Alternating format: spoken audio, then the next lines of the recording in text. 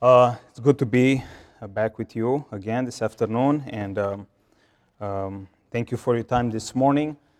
It was good to be able to fellowship, and it was good to be able to share with you guys what the Lord is doing in Malawi, Africa, and beyond, and in Romania. And I hope that He will continue to do that, and will continue to be a part of that as our family, and together with the church, be a part of that as well.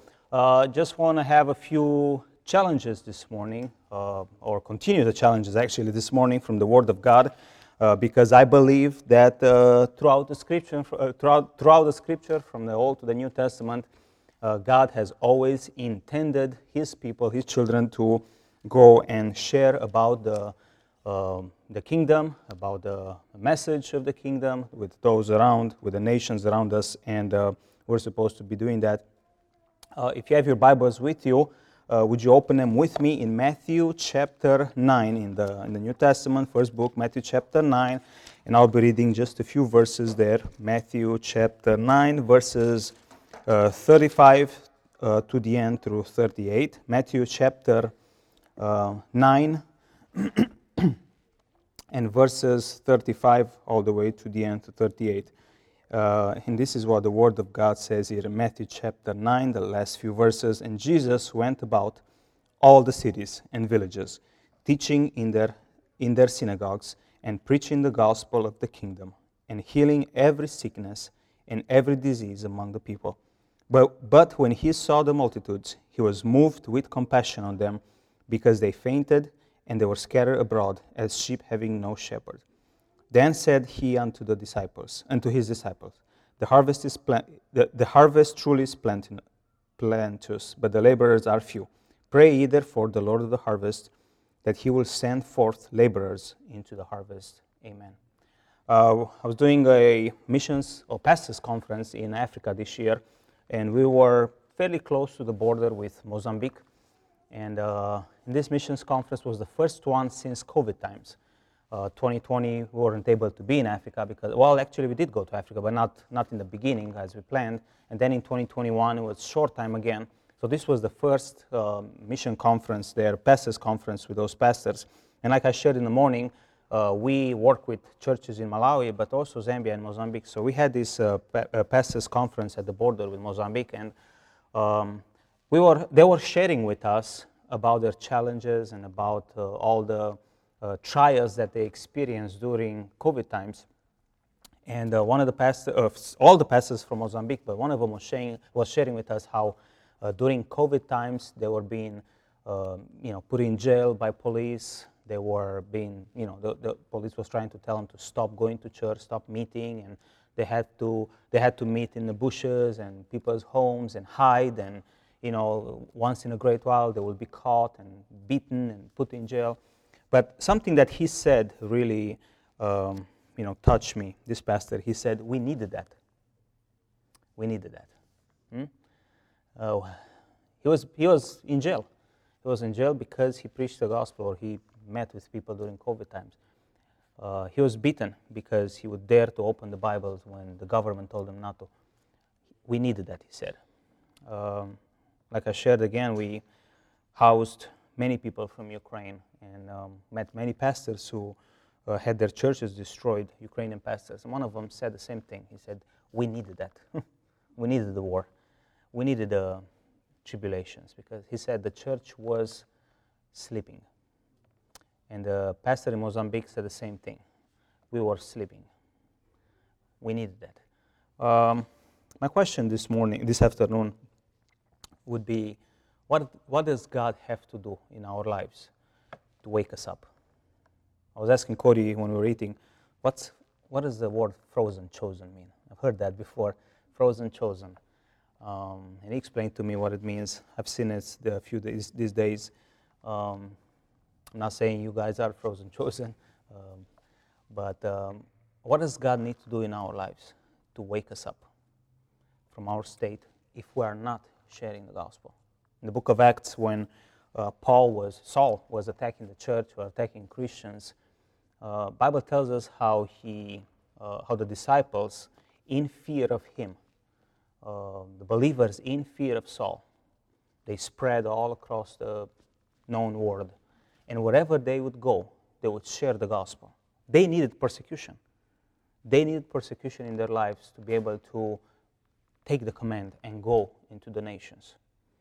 What does God have to do in our lives? Maybe another COVID, maybe a 9/11.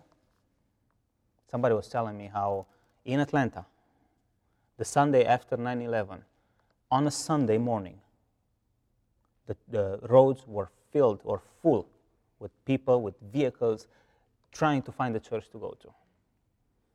What do we need? What does God have to do in our lives to wake us up to what we have to do as children of God?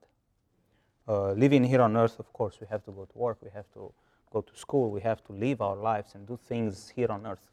How about things that have a value in eternity? You see, in this passage, Jesus saw a need, and that was a people that needed to be reached. In another place, it tells us how, he would, even here actually, it tells us how Jesus would go in all the villages and all the cities. And through the book of Matthew, and even in Mark, you can read that, how he would do this tour, if you want, of Galilee several times over. He would insist, if you wish, in sharing the gospel, or the message of the kingdom with all those people. What does God have to do in our life so that we can do the same? Wherever we are planted, like I shared in the morning, to open our mouths and share the gospel with the people around us. Jesus went about all the cities and the villages teaching. May God help us to do the same. If you have family members, maybe you have shared with them one time about Jesus. Maybe you've invited somebody, your neighbor, one time to come to church. I think the Lord would want us to do that over and over again. Want us to pray more. Want us to invite them one more time. Want us to share with them one more time about Jesus Christ. And listen to what Jesus did. Preaching the gospel of the kingdom and healing every sickness and every disease among the people. That's why Jesus came.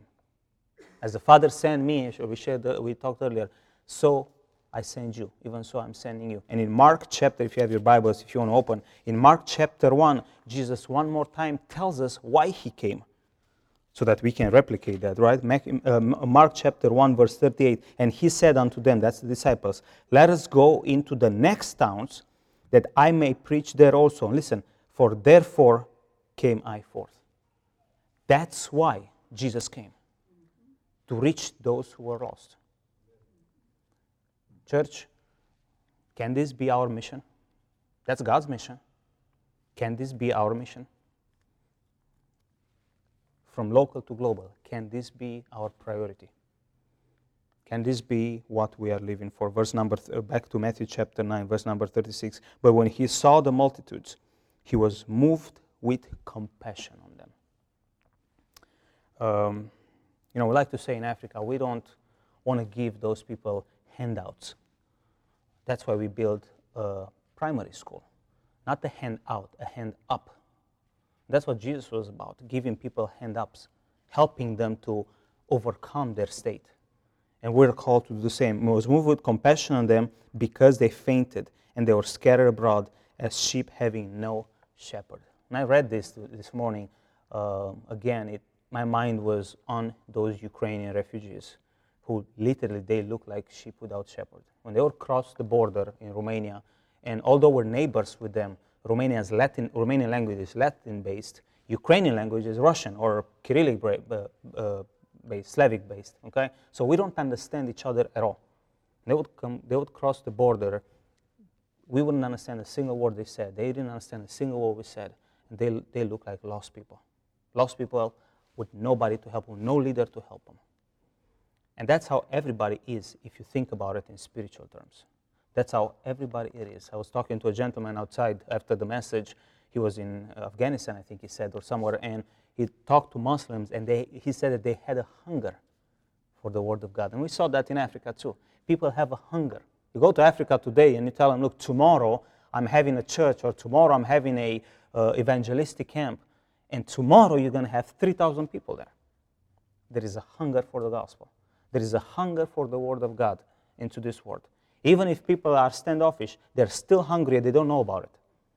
It's up to us to go and again and again and again, based on the context and the culture, of course, but again and again and again, share the gospel with them. Then he said, verse number 37, then said he unto his disciples, the harvest truly is plenteous, but the laborers are few. In another passage where the disciples are looking at the wheat, I think, the real harvest, Jesus told them, you say there are 3 or 4 months until the harvest, but I tell you, the harvest is ready.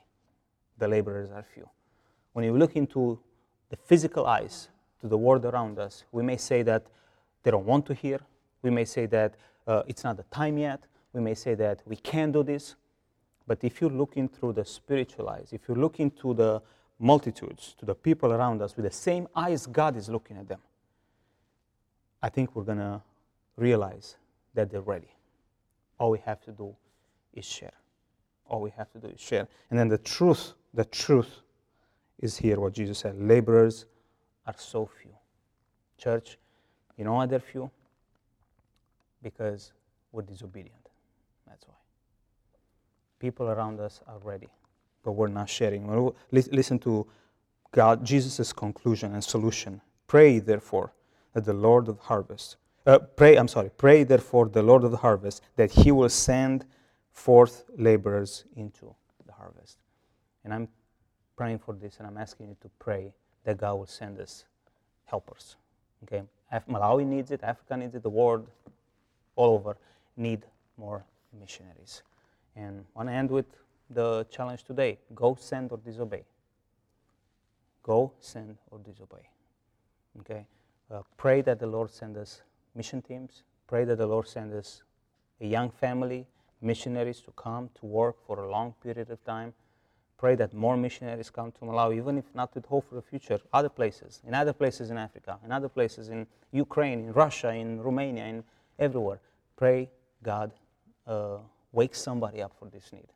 And as you pray that, ask yourself one question. Lord, is it not me? Is it not me? Maybe you're not supposed to pray for the one that's sitting next to you today. Maybe it's supposed to be you who goes. Go, send, or disobey. Thank you again for everything, Pastor. If you'd like to add anything or end this.